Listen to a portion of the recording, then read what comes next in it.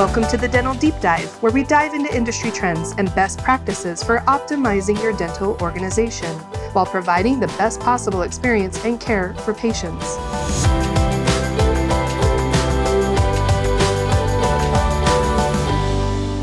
Welcome back to another episode of the Dental Deep Dive. I'm your host, David Danielson, and today I'm joined by Andrea Height. She's the previous state director and previous national director of community health. We're going to dive deep into focusing on how to help dental organizations improve their outcomes. We're going to also talk a little bit about improving overall population health. And then we'll wrap up really tackling some of the challenges of organizations trying to meet government standards. Let's take a deep breath and dive in.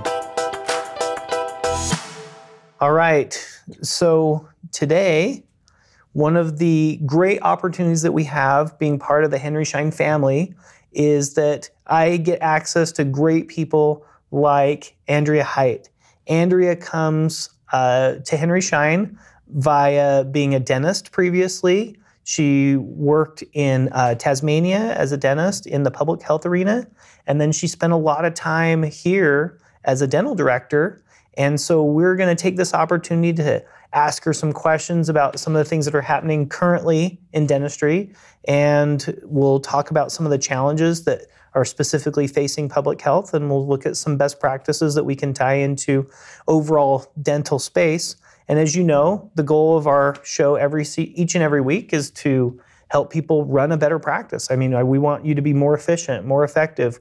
We want you to spend the time to understand things that you can learn best practices across the different dental domains and really be able to apply them in your world. So welcome. I'm so glad you're here, Andrea. Thank you. And if you don't mind, why don't you do a quick intro about you and how did you get here and how did I get 747? 747, that's right. I married an American 39 years ago when I was 5. Okay, sounds about right. But I have always been involved in public health, oral health issues, whether it's been in Australia or whether it's been here in the United States. So it's my passion. I believe in the importance of oral health as part of primary care. And I am absolutely delighted and honored by the fact that Schein gives me an opportunity to use my background and my skills to help programs with the many and deep challenges they have in addressing oral health issues, sustainability, outcomes, and all of the other components that go with public oral health programs. Yeah, that's perfect. Yeah, you hit a couple of things that, right off the top of my mind. I mean, I don't think there's anybody who's not focusing on better outcomes this year. I mean, every organization I talk to, we all are laying down some goals. I see it even more so on the public health than I do on commercial dentistry. But I don't think there's anybody who's not really focusing on delivering better outcomes for patients. I would agree. And we see it, like you said, with insurance. It's not just public health, but it's a number of other areas within the market. And as we look at the triple aim of healthcare, where we're looking at improving population health, doing that cost effectively, and also making sure that patients have meaningful and valuable experiences that help them get healthier. Yeah. So just a couple of months ago, I had the privilege of being in a meeting in Oakland, California with several dental directors from community health centers. And we got onto this subject because one of the things that became very apparent to them in this discussion is how and where dental fits in the patient-centered medical home and in creating healthier patients, and what the challenges are that are very specific and unique in this environment. And I thought today would be just a really nice opportunity to talk about that and build on that with some ideas and recommendations and best practices. Yeah, that'd be great. I think there's one of those things that part of the challenge is that we're not always in a meeting together, right? And so sometimes it's hard to get that knowledge out there. But we talk to a lot of public health, dentists and dental organizations for that matter. And there are some very real struggles. I mean, why don't you talk to me about a couple of those struggles that they're dealing with right now? Well, one of the first ones you hear regularly is that if we just call it all community health patients, one way or another. Yeah, let's call it that. We can just use that. Yeah, that's fine. Is that patients, they're more medically complex. They're more likely to have a combination of hypertension and diabetes and other heart problems and whatever else. So they've got those medical problems in the background. And on top of that, they tend to be more dentally complex. I was recently in another meeting where asked about 30 dental directors how many dental extractions they do in a month compared to a private practice. And quite frankly, it looks like they do as many extractions in a day typically as the typical private practice dentist does in a month. So you've got clinicians in community health that have complex patients with very difficult, complex, and challenging dental requirements as well. It's just not your average dentistry. Yeah. So that is a big one. Yep. Then, of course, we combine that with other social problems. As we look at community health programs, we've got to look at all of the things that come together that work sometimes against patients in their own best interest, whether it's resources, whether it's income, whether it is mental health issues and basics like transportation. So it's really a complex combination of things. And on top of that, then we've got to look at being productive, generating enough revenue for sustainability, because we all know no money, no mission. Yep. So we've got a situation where the dentistry is complex and enough has to be done to make the patients healthy, and enough encounters have to occur and a treatment has to occur to make a program sustainable. It's a lot. Wow. It's really interesting, some of those things that you're tackling, because that complexity it's hard for people to understand. I know for some of my clients, we're looking at multiple sources of funding. I mean, I really loved how you hit on that no money, no mission, right? And so we want to make sure that we're doing everything that we can to support those organizations. I do it on the software side, because I'm a product manager for a dental software for Dentrix Enterprise. And I think it's really important that we're looking at that entire ecosystem, right? Yes. We're trying to say, hey, you know what? We do realize that UDS sealant reports are important, and you need to know what that data looks like, because your grants are tied to that, your other funding things that you're doing. And so those are some of the things that we start to look at. We take really seriously. We spent a lot of effort working on Stage 3 Meaningful Use certification this year, because that's tied to some of our customers' ability to get funding to support their programs. And so it's a really important part of what we're trying to do is, as an organization, is we're trying to support the initiatives that are helping those organizations keep going. There's a little bit of advantage in working for a firm like Henry Schein, because we get to be a little bit altruistic sometimes, right? And so there's some things that we invest in that we know that we're not going to make money on. Like, I'm not going to make money on meaningful use. What I am going to do is I'm going to give the tools to those clinics so that they can go and create value there for the clinic to keep going. And that's a really cool opportunity, I think, for being part of that Henry Schein family. And that brings us back to some of those other core fundamental items, which are, what are some opportunities for community health centers in 2020? What do they need to be focusing on this year?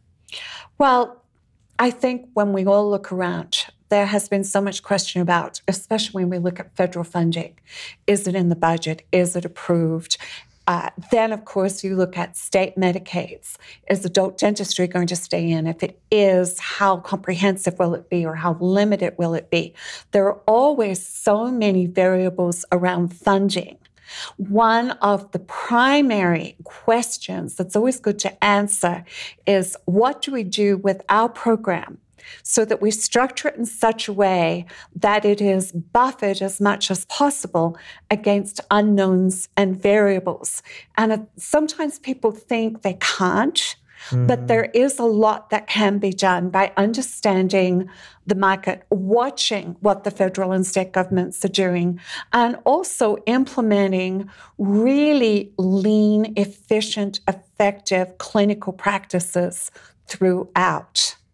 Yeah. So, for instance, if I get back to that conversation from a couple of months ago, one of the things that the dental director shared with me was a desire that leadership in community health really understood that dental, while part of primary care, is very different. And in order for it to be successful and to thrive, those differences and unique requirements have to be recognized, honored, and worked through. Otherwise, it creates stress, whether it is financial stress or even clinical treatment stress, which then makes a program vulnerable. That makes a lot of sense. What do you see as far as, what things are top of mind right now? Obviously, we saw some of the changes, like UDS sealant didn't change this year. Right. That's good news for dental practices, right? Yeah. And so, there's less complexity there. What other things do you see coming that we need to have on the radar in the next, 2 or 3 months? Well, I think we've got to always keep, follow the money. Yep. We've got to keep an eye on what grants, what other funding is going to be coming out. But at the same time, we also know that certain funds can be fairly predictable. One of those, for instance, is children. When you look at kids and Medicaid and so on, kids are sacred. Yep. And so benefits remain for children. And we see successful dental programs making sure that they keep the percent of children within their clinical population really quite high. Some programs, I've heard them say, well, we've got dentists that don't feel really comfortable treating children. Children are fun to treat. It's much easier than you think, and there are so many more tools we've got these days to be able to do that. So that if you're looking at sacred pots of money like children and making sure they're being taken care of, plus we want a generation that is healthier, so we need to start young, as well as addressing adults, but making sure that we're keeping our patient mix within areas where we can adjust based on whatever variables are thrown at us. That can make a huge difference. It makes a lot of sense. What do you think? It's interesting that you brought that up because you're looking at that population mix. And one of the things when we look at that, we're always looking at the community. And then when I was thinking about community, I was thinking about, it's interesting, that relationship between dental and medical. And that because we're kind of starting to see more of a shared focus in the oral health programs across medical and dental. What do you see as important things to consider when you're starting to look at programs that are, whether they're attached to medical or they have a relationship to medical? What are important things for them to consider and think about? Well, this is where, when we really start to look at integrating care, we can change outcomes, and we can change outcomes by also generating additional revenue. And it's really wonderful when what is good for the patient is also good for the sustainability of the program. Yeah. We've got some superb examples where, for instance, hygienists have been inserted into the primary care team so that when mom comes in with kids, which is often the case because of lack of childcare, there's an opportunity to triage a subset of the family and provide various preventive and educational services right there in the exam room. So mom may be getting a checkup or the child may be getting a checkup, but along with that, also dental preventive services, counseling are provided. So it makes it easy for mom. There's actually a little research that stated that when a mom has got children in a community health center, if she has to pack them up and move them across the clinic to another specialty, it can take 20 minutes, which makes sense for any of us who are parents. We've all dragged children around. Yep. So the idea of having the care come into the treatment room in one spot to get those kinds of services done is really, it's a relief to mom. It's going to give guidance to mom. And what the program gets out of it is a couple of additional encounters, which go to revenue, which is a great example of good for the program, good for the patient. Yep. Of course, this depends a great deal on Practice X. So depending on where any program is, they've got to look at what they can do with their Practice X. Yep. That makes a lot of sense. Would you say that things are getting more integrated or less integrated? I mean, we hear a lot about integration and consolidation, but you're in the trenches, you're talking to dental directors every single day. What are you seeing like in real life? We hear integration all the time. What is interesting is understanding what is meant by integration, and sometimes even for the programs themselves. Something like integration can be a catchword, and it's an important word, but what do we want to achieve with integration? And what are we willing to gain or give up to get to the most ideal position for a particular program? So, for instance, when we're looking at, and this is where software plays such a big role, there are definitely areas where integration is important. For instance, having a unique patient record that is unduplicated has a great deal of value, both for following and coordinating patient care, which to me is number one, but also for being able to do reporting, not just UDS reporting or other federal reporting, but being able to undertake initiatives that may be particular to a population, whether that is increasing oral cancer screenings or smoking cessation or vaping cessation or whatever it happens to be. It really starts with being able to well identify a patient no matter where they go within the organization.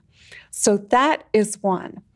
Another really important area is being able to, one way or another, readily make sure that dentists have essential medical information, whether that is immediate access to the medical record or even a copy and paste of that information into the dental record or an HL7 interface.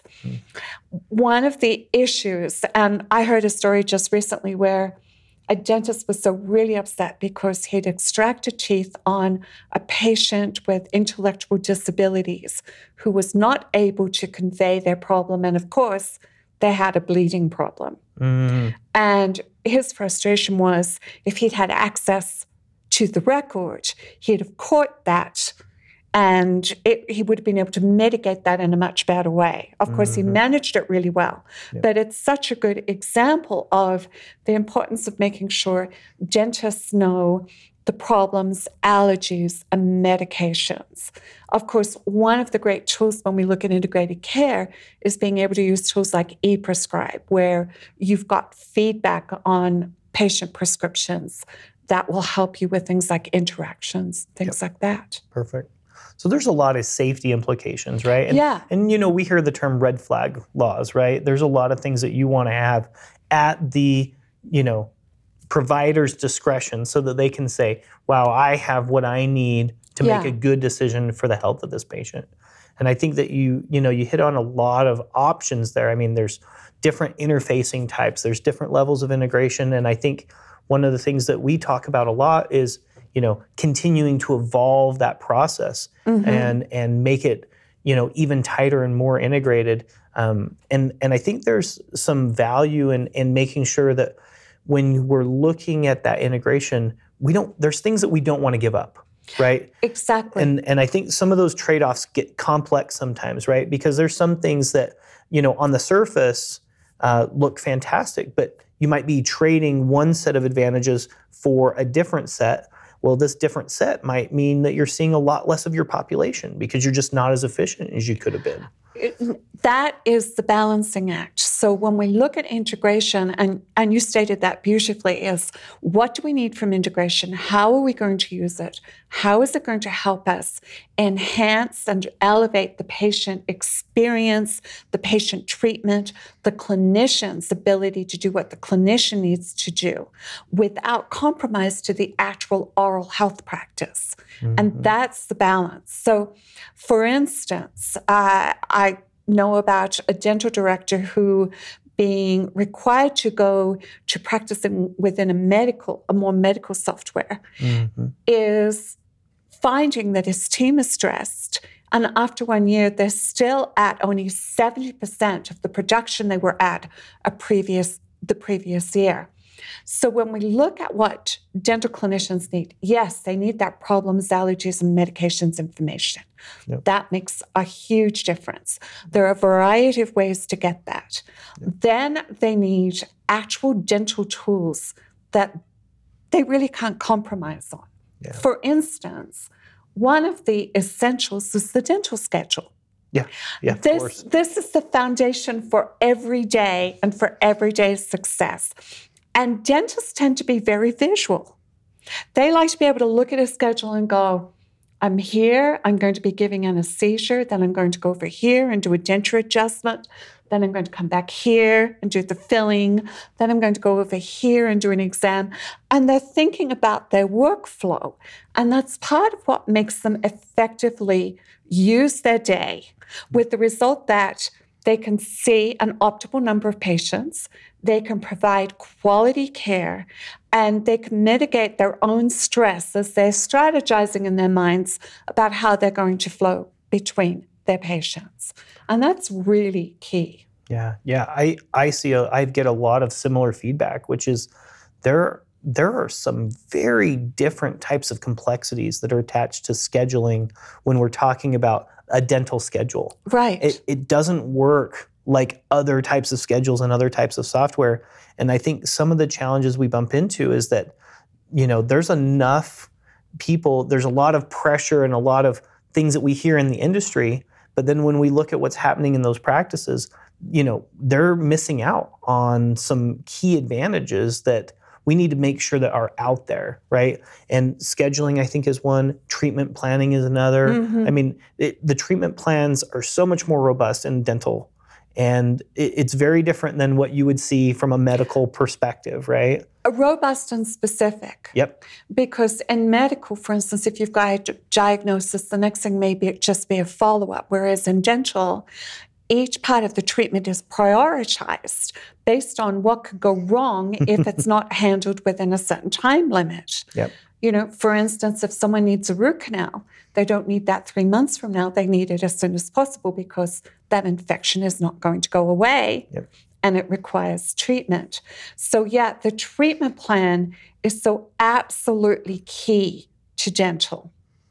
And that has to tie in with the schedule. Yep. And then it needs to tie in with tools that make sure patients don't get lost in the cracks. Mm. And that's where it all has to come together with the software. Yep. Because you start with the patient, you want to eliminate that active disease. Yep. And get them basically healthy.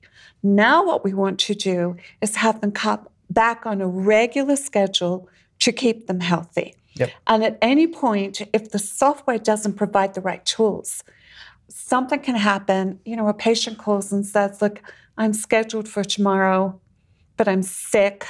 Yep. I'll call you when I'm better. And then they don't call back. And if the software doesn't have systems for instantly capturing treatment plans that are unscheduled, mm-hmm. or automating recare so that a recare schedule is instantly part of the patient's plan, then we start to lose patients in the cracks, and this is where we lose control of making our population healthier. Yeah, couldn't agree more.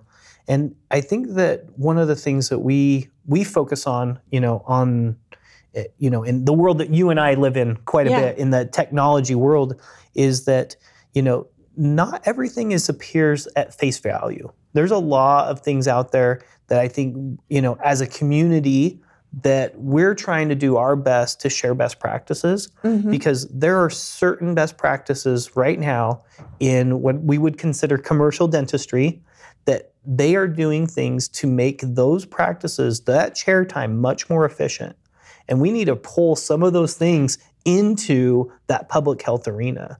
And we do things commercially on the dental side because that is tied to practice profitability for those practices, and that's a big part of their driving force. So they push us on the technology side. How do we optimize that in a better way? And that becomes an efficiency accelerator, I think, in the public health domain, because we add things that they normally wouldn't have thought about, because the flow for a practice is changing and it's becoming faster, and we don't want to, have that risk of the doctor not spending the time he needs to get to great patient care.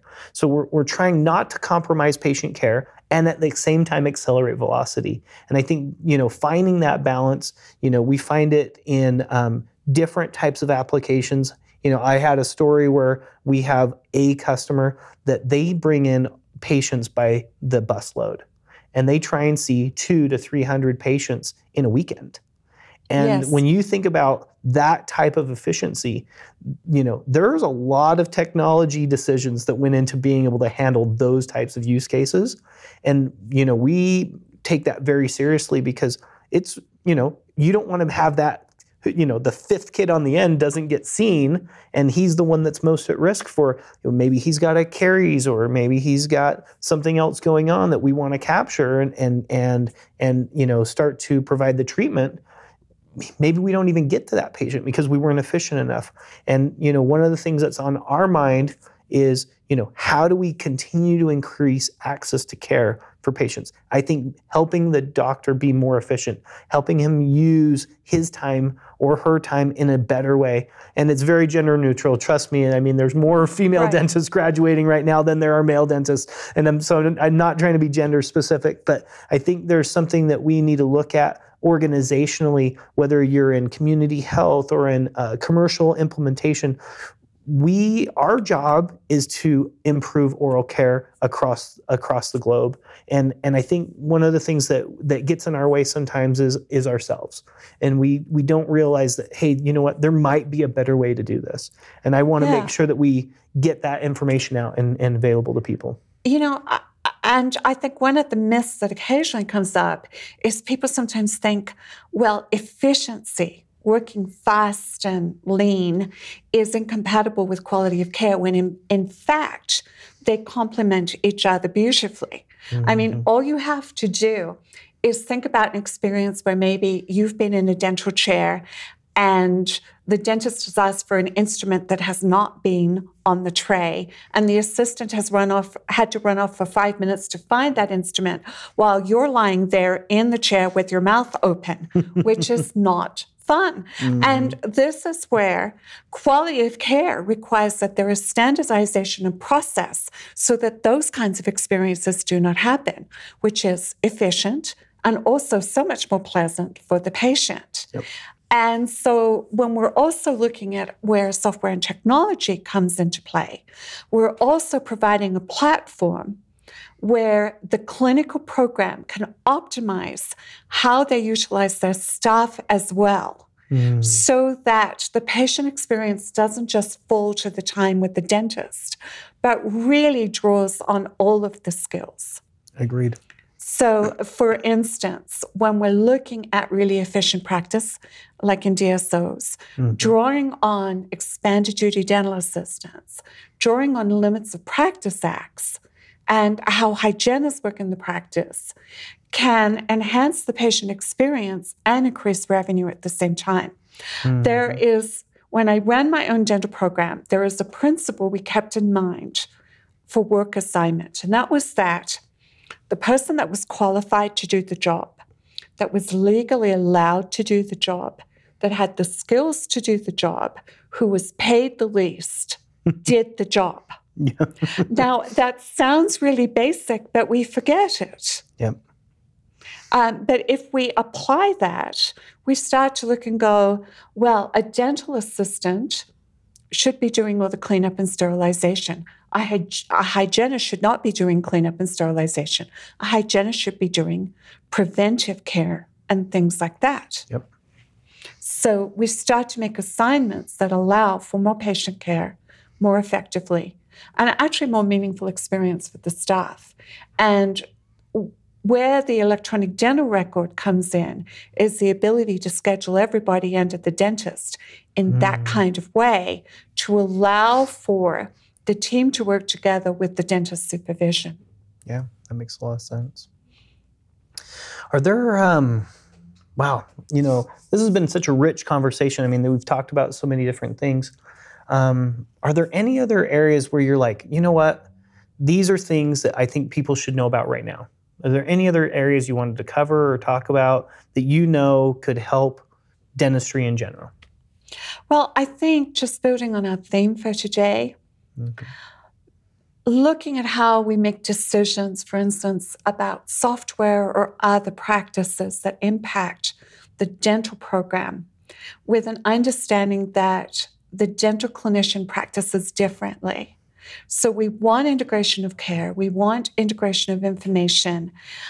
We also want to make sure that we do not add stress and burden to clinicians. Actually, what we want to do is the software should reduce or eliminate that. That the tools should be automated and accurate, that help assure the diagnosis is correct, that the progress notes are correct, that the treatment plan is accurate, approved, reviewed by the patient as well. That scheduling, which is part science and part art, really reflects how the dentist works. And if we consider the fact that in a community health center, clinical overhead per full-time dentist is probably around $6 to $7 a minute, we start to think, goodness, if we can save 10 minutes here and 10 minutes there with efficient dental scheduling, we get an extra encounter, and that gets to be very valuable. Yeah, that makes a lot of sense. Yeah, even those fine, just fixing all of the little pieces along the way, gluing them together can create a substantial amount of value. So as we look at quality of care, compliance, making sure the patient gets the care they need, avoiding churning, which is not doing enough, making sure that the treatment planning is truly appropriate, grouped the right way, and reducing the clinician's stress while they're addressing all of those needs. We're going to have better taking care of patients. We're going to have nice, healthy clinicians, and we're going to have a more sustainable program. Perfect. That sounds so great. I'm hoping we all get there, right? Good. All right. Well, thank you so much for being here. I'm trying to think if there's anything else we wanted to take advantage of. We'll be continuing to add more information and more value as we can. And we're so glad that you could show up and participate, have our little chat today. Thanks. It was fun. If there's anything that we can do for you, Andrea, let us know. And we'll be continuing to be in touch. Chocolate. I can work on that right now. Perfect. All right. Thank you. Thank you for joining us. This was a great episode with Andrea Height. Join us next time as we go deep into the integration of medical and dental with our conversation with Mike Uritz. Mike comes to us as an active writer and editor for the Dental Products Report. He's also a national EHR expert. He's been in our industry for a long time, and he brings a lot to the table. We're glad to have him come and join us on their show. So join us in our next episode. We hope you enjoyed the podcast. This episode of Dental Deep Dive is brought to you by Dentrix Enterprise, the industry leader in practice management solutions for large practices that serve their patients in one or more locations.